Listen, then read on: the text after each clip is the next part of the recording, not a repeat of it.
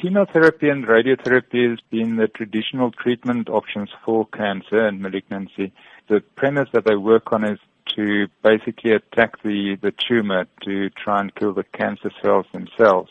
With immunotherapy, we don't target the cancer at all. What we do is we target the immune system in the patient to effectively switch it on and specific parts of the immune system. And that would then activate the immune system in the patient's body itself to attack the cancer cells.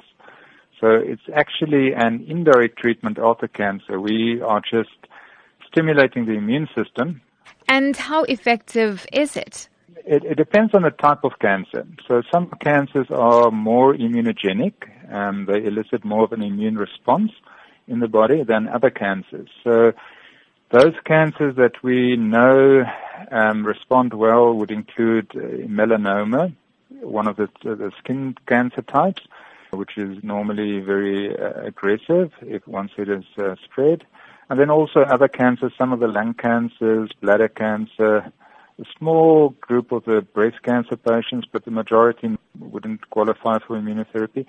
So it depends on the type of cancer.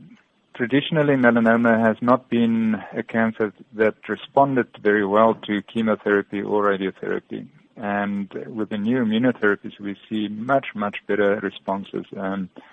Patients living much longer once they respond. And what about any side effects from immunotherapy? In general, it's tolerated much better than chemotherapy. Most patients have very little side effects. The type of side effects, some patients have an immune response in other parts of their bodies. In other words, the immune system that is now being switched on also attacks some of the other areas in your body. So you might get an immune response in your lungs, for example, and get an inflammation response in your lungs or in the joints or in your bowels. If it happens, it's normally an inflammatory response, which can be treated quite easily, but in general, it's much better tolerated than chemotherapy.